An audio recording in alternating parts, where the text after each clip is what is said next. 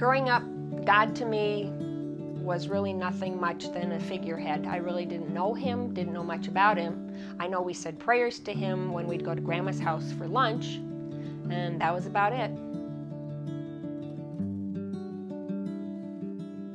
The service was full of the Spirit. It was very encouraging, upbeat, uplifting. We immediately knew we had found our home, and we were set. At the first Holy Spirit retreat, at the end of all the lessons, there's a time where you can go back and get prayer and ask for the gifts of the Holy Spirit and to be baptized in the Holy Spirit. I wasn't going anywhere. I was like, no way, I'm not moving, that's fine, you guys go do your thing, but I'm just gonna stand here and watch. So a few months went by and I attended another Holy Spirit retreat. At the end of all the sessions, I went back, found somebody to pray with, and I said, I want to receive the gifts of the Holy Spirit. I want to be baptized through Jesus into the Holy Spirit. And I asked them to pray for me. And I prayed, God, fill me with your Holy Spirit. And nothing happened. And that was it. And I went back to the table going, well, that didn't work. The next time the class came up, I said, you know, God, talk to me. I'm not doing something right. And he revealed to me, I was getting it in my head. I was trying to make it happen.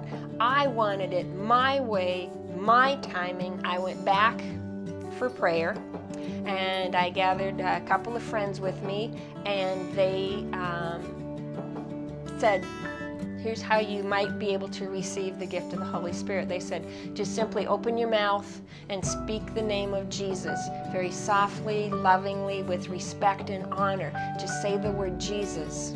Jesus, I ask for your Holy Spirit. Jesus, bless me. Over and over. And in this time, instead of just rushing off, like pass fail, wait upon the Lord. We waited for the Lord patiently. And then all of a sudden, out of nowhere, the floodgates opened. I began to speak words I have never heard before. I was uttering sounds I had no idea where they came from before. And just by being able to relax my jaw, relax my tongue, turn it all over, turn over everything of my body to God, I received the baptism of the Holy Spirit. After I left River Valley, I wrote this in my journal.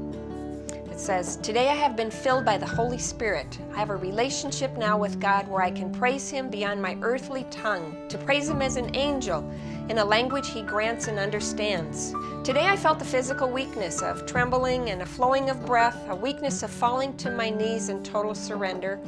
And then all of a sudden there was an overwhelming peace, very peaceful, the peace of God, the peace of knowing that I had really experienced the baptism of the Holy Spirit. You know, right now some of you may be thinking, I want the gifts of the Holy Spirit. I want to have the baptism. I want to have that power that Jesus died for to give to me. But you're thinking, well, I asked once. Well, I asked once. I asked twice. I asked 3, 4 times. Be patient. Wait upon the Lord. It's worth the wait. I look back at my life before this experience, and then I look at it afterwards, and boy, I realize there's a changed person in me. I am a new person in Christ. And the Holy Spirit has given me the power to really become a warrior in this world.